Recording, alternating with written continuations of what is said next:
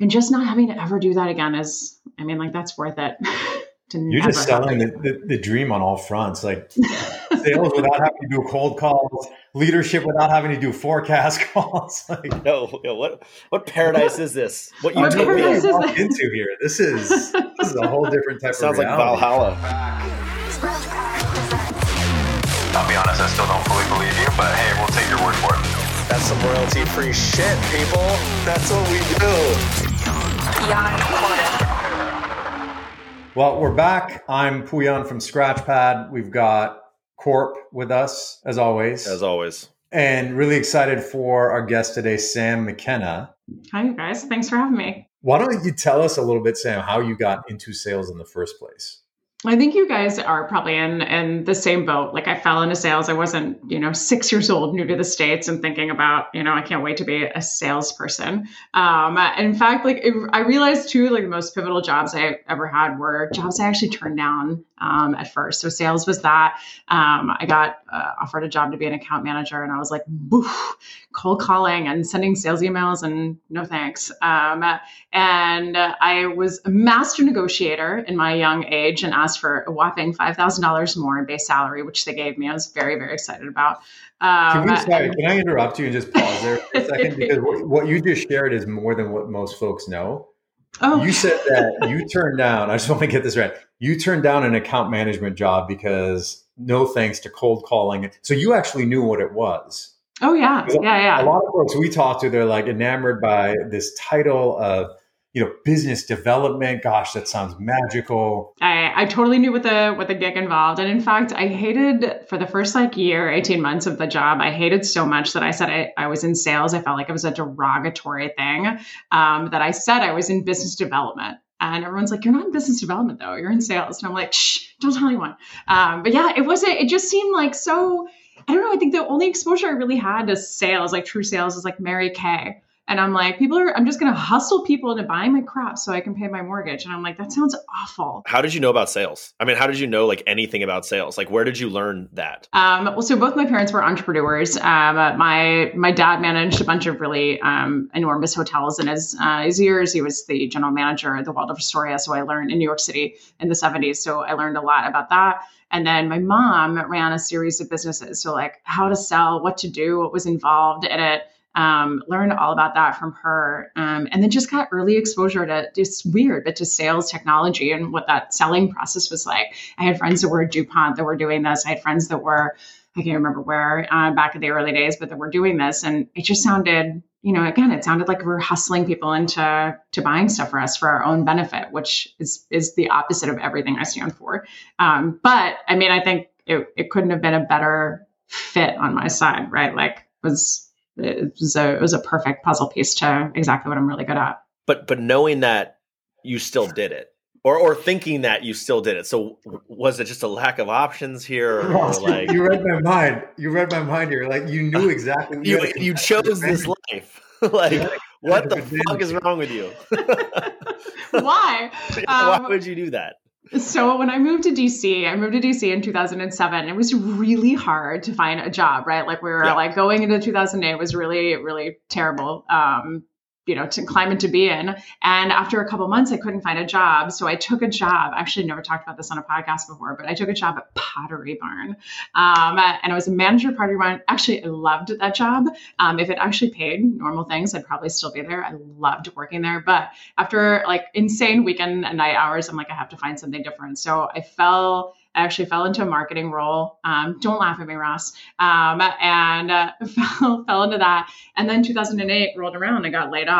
But the cool thing about that is when I interviewed for the sales role, they really, they were impressed, whatever, and they really wanted me. So they said, you don't have to cold call. We'll let you come and do everything else, but no cold calls whatsoever. And I was like, okay, that I think I can handle. Let me take a gamble here. Do you feel like account management is sales? Or is it kind of a little watered down? It's kind of soft, you can't say fall on your sword type version of sales. First of all, I'm offended by that. But second of all, I think here's what I'll tell you. For me, account management was cushy. I had a base of clients. I had people I could build relationships with. I knew how to build rapport. I knew how to ask for business. I think that account managers get a bad rap because they just wait for the renewal to come in. But like, it can still be, especially if you're account managing for enterprise deals, it can still be a hustle and a grind to just figure out how to expand. But when I got promoted to net new enterprise sales 2 years in, so I never did SDR, I never did any of that stuff. And I was terrified because there's nowhere to hide. You have no clients, you have nothing, a book of business, and good luck. Exactly. And that was scary as shit. So tell us about that, because you had a pretty awesome run from account. So let's just get this right. You somehow skipped the line on cold calling, which was master play somehow. I think there are going to be a lot of questions. Yeah.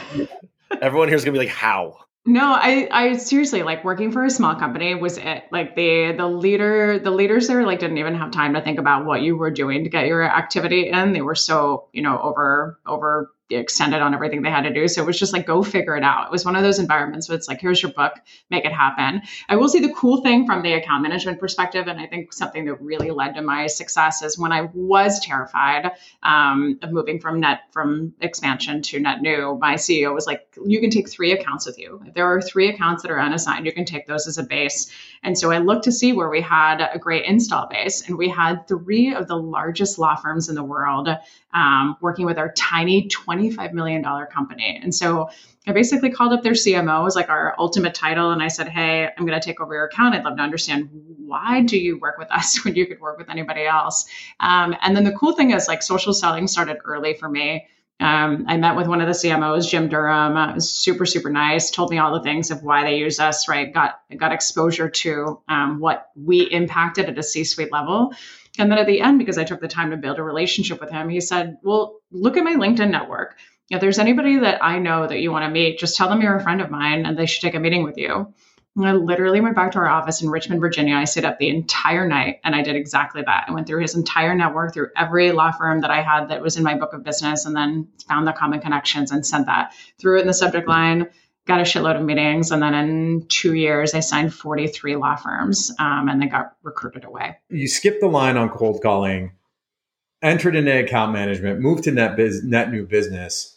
But it looks like you had an awesome run of actually going into management and the leadership. Tell us about that. Yeah, I think when I got into net new, and I got the 43 accounts in 2 years, our company actually switched gears and resold a different product, and I actually quit. The product was so bad that we were reselling that I was like, I'm going to burn all of my bridges. But my CEO was like, it sucks, that you're going to leave, but you're incredible. So he actually called up the VP of a company called On24, where I spent 6 or so years, and was like, she's leaving. If you want her, go get her. Because that's what we were reselling. So I got recruited over there. And then I made it, I started to talk about, that's where Sam Sales started. Like, those posts started then. Because I would give all this sales advice, and then my boss's boss would be like, oh, I never thought to do that. And I'm like, well, why are you sitting there? And I'm here. And so I started to post, right? Like, build a brand on LinkedIn, do all that crap. And then just realized I wanted to be in leadership. Other people's wins were as sweet as my own. Like, I really was inspired by helping other people. And that's what I love about sales too. So in terms of getting to leadership, I basically sat our VP down. This was after the second year of, I think I finished first year at number 2, second year at number 1. And I was like, how do I get promoted? So, like, what are your issues? Like, what are you trying to solve for? And he gave me 3 issues, one of which was attrition, and one of which was like making people feel more valued. So I created a mentorship program, an onboarding program, which we had nothing really of, and then created a culture club, which is the saddest name ever, which is why I'm in sales and not in marketing, because that's all I could come up with.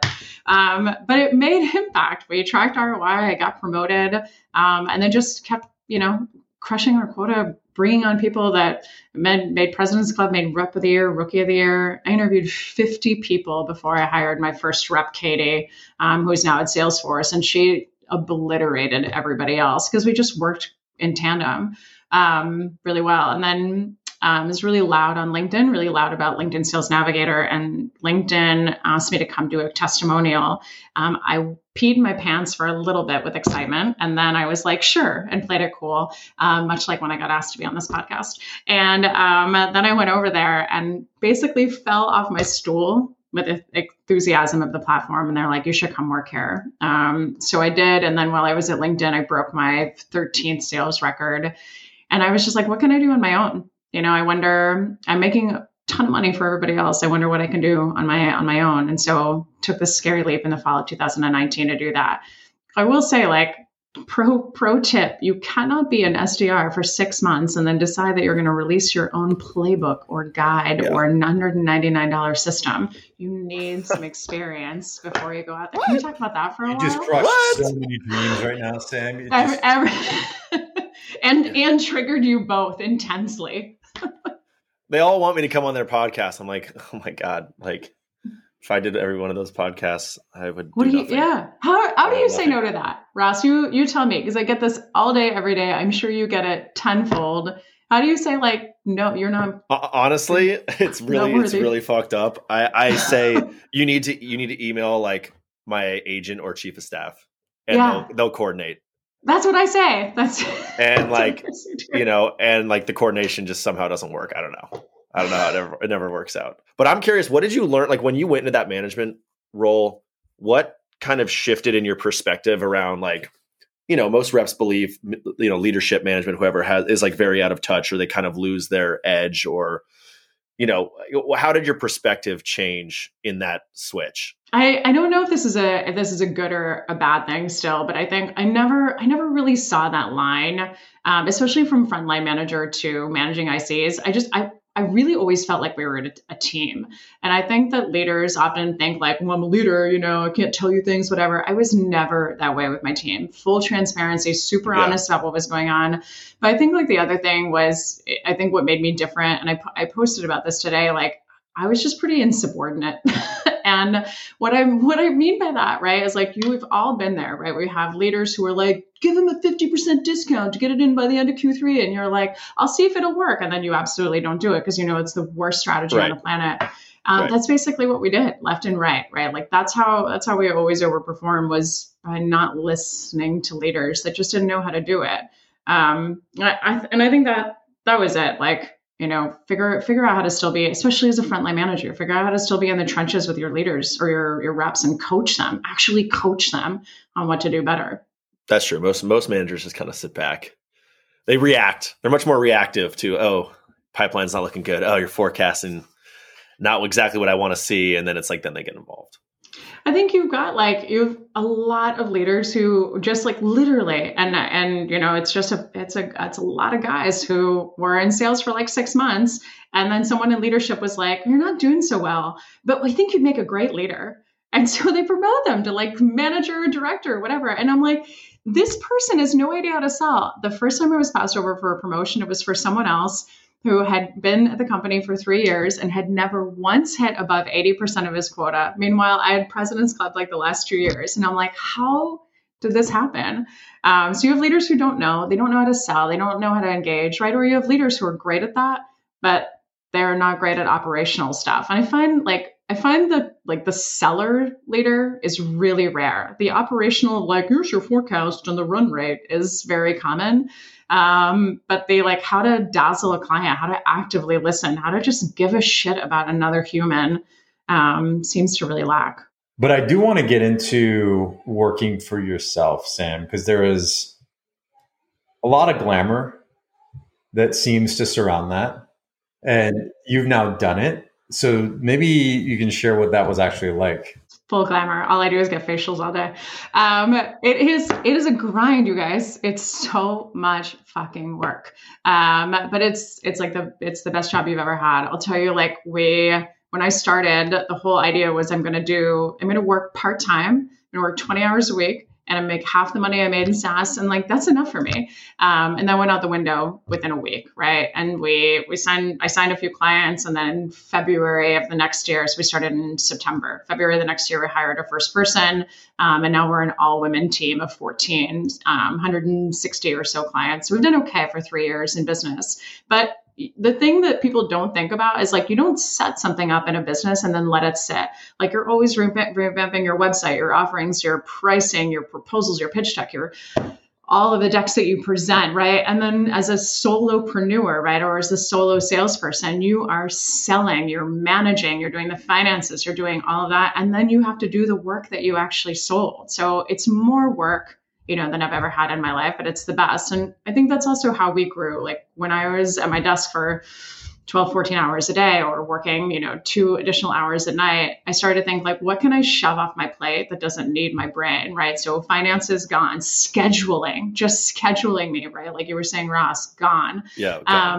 Got to get that one out. Yeah, forget it. But we hired, I think the cool thing about this business, right, is like, we don't have grand plans to be 100 million ARR business. Like we'll never be that. And frankly, I don't want to be that. Like I love the fact that we can impact awesome companies, awesome clients, and that we can also have a little bit of balance in our lives. So we just stole our VP of sales came over from a company called Cision.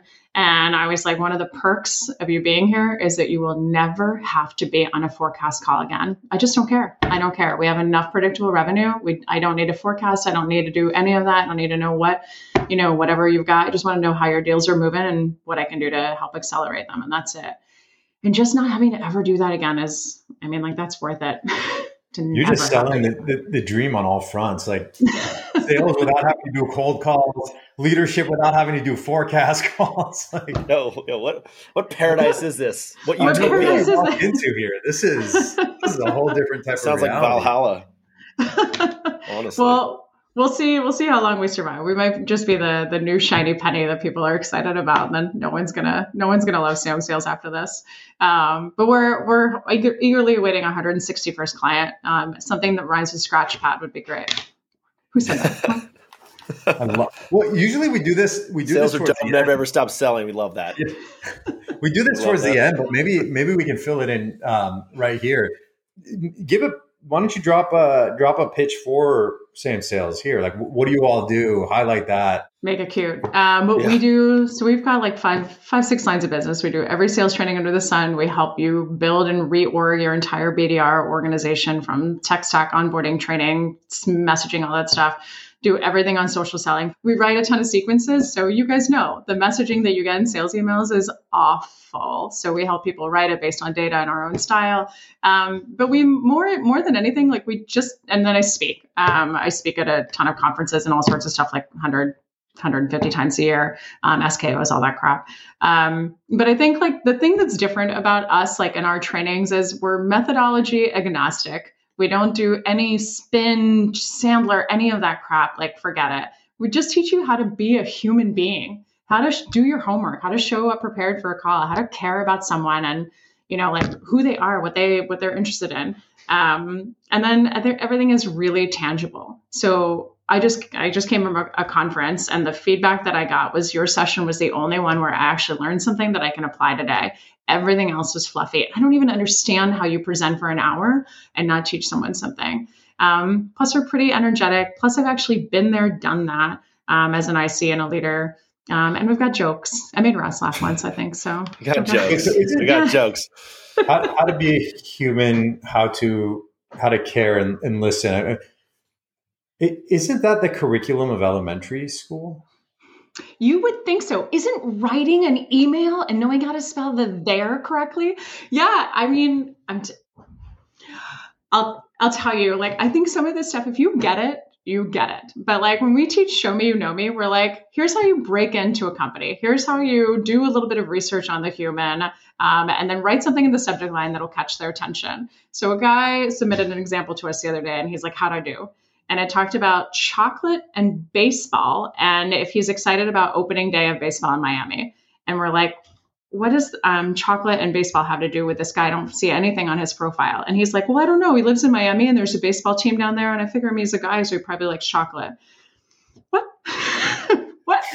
And it's like 90% of what we run into. So it's, again, if you get it, you get it. But yeah, but it's a cool thing. It's, again, the stuff that we teach, like even if you take one thing, you change the opening of your discovery call differently. You send a thank you note when you lose a deal. You ask for a referral proactively. If you just do one thing, you see immediate impact from what we teach. And that is how we get adoption from reps, because reps are like, holy shit, it worked. And we're like, we know, go do it again. That's a little bit what's different about us.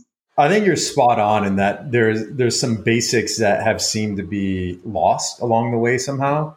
And in some of those basics or those fundamentals just help you connect. It's even like weirder stuff, right? Like, let's say like we booked a call with Ben, and Ben was like, hey, I'm going to bring Pouyan onto our call. What I see most reps do is they'll get on, Ben will join, and then we're like, hey, Ben, just waiting for your boss to join.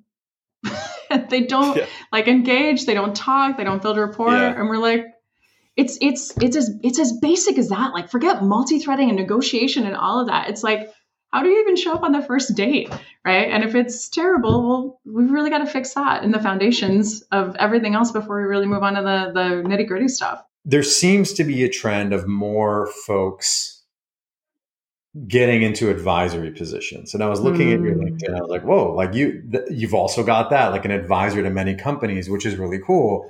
What's that experience like? I think it's really cool. I think you have a chance to help founders, right? Like figure it out, especially founders, first-time founders, or even second time that don't know how to sell, don't know how to operationalize, don't know even how to hire, right? A lot of these people come to us and say like, I want to hire a VP of sales. And we're like, well, you don't have a product yet. So that's probably not a good idea. But I think, the thing that I love about it is I feel like it's a traditionally minimal time investment. Traditionally, we have an equity play in the company, and we're just kind of gambling our time to see, if they do well, and then they sell. Some of the other ones are, financial investments. So we're making a play like Go-To-Market Fund that I'm an LP in as a financial investment every year, and then there's a few other companies that I've put some money into. But I think it's a really cool thing because you get to feel like you can impact their growth. And then if they really grow or if they get acquired, then it's a nice serious payout. But I was going to ask, Sam, what are you seeing around like the world of remote now? I was just like, I can't imagine what it's like to be a little SDR, like in their apartment, their shitty little apartment in New York, like trying to make cold calls. And like, there's no transfer of knowledge. Like the tribal knowledge doesn't go to the next, like all the things that you teach or the things that good reps do, like these new reps no longer get to see. And like, what are you seeing or hearing from companies right now and how they're dealing with that like knowledge transfer loss?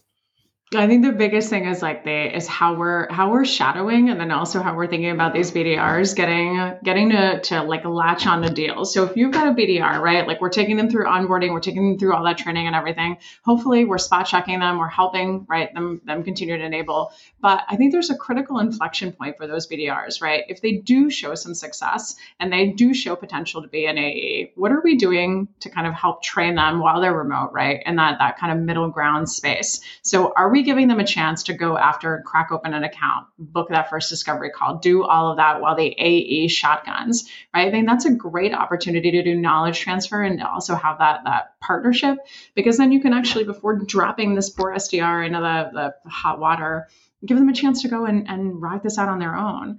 I think the remote thing is, to me, it's huge, right? Like I've been remote for 12 years. I was LinkedIn's first employee in the US that was hired remote. Everybody else, you had to work in an office and then have some, whatever extenuating circumstances that got you to move. And I'll tell you, it was a tough fit, even being remote, not the knowledge transfer thing, but people being like, why do you get to be remote? And I don't. I'm like, ooh. But I think like, I'm better than you. Next question. That's what I said. I don't know why they didn't like me. Listen, it's fine. Like you see that President's Club award right there? Yeah. You see these trophies? Yeah. But I think remote is where it's at. And, there's so many people who are arguing about that whole idea of like, we have to go back to the office, the knowledge transfer, things like that. I think if you make the baseline, we are going to be remote, work from wherever the hell you want to work. Here's where we have offices and support for you, or WeWork memberships, or whatever the hell it is, or come in to the office. We want you to come in twice a week. I think there was like an Adam Grant thing about that, like maximum 2 times a week is all you really need to have that knowledge transfer. I think you can build that in. We don't necessarily have to be together. And I'll tell you, like, our entire organization is remote. We have people from Hawaii all the way to Dublin and everything in between. And half of our staff is military and expat spouses, right? Like, they didn't know anything about sales. They didn't know anything about SaaS before they started, and we figured it out. You just have to have the right path to do it. What do you see? What do you think do you think companies are failing that way, or?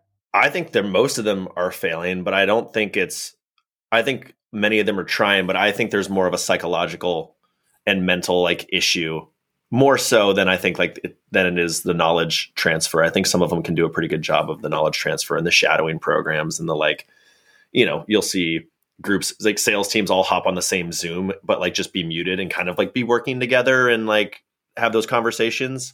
But I think it's just, for me, I want to be if I'm going to fail, I want to fail around my friends who are also failing. It feels way more okay, since sales is mostly a game of failing, and it's harder. It would be much harder. And I'm just speaking purely for myself, to stay motivated, ripping 80 dials here by myself. Yeah. In your apartment, for sure. And especially new in your career. But it's what to do beyond that, right? Because nobody wants to do the Zoom happy hour. Oh my God, nobody wants to do the Zoom happy hour. And so how do you stay connected? How do you keep them motivated while also giving them, the freedom to do the stuff they're supposed to do every day?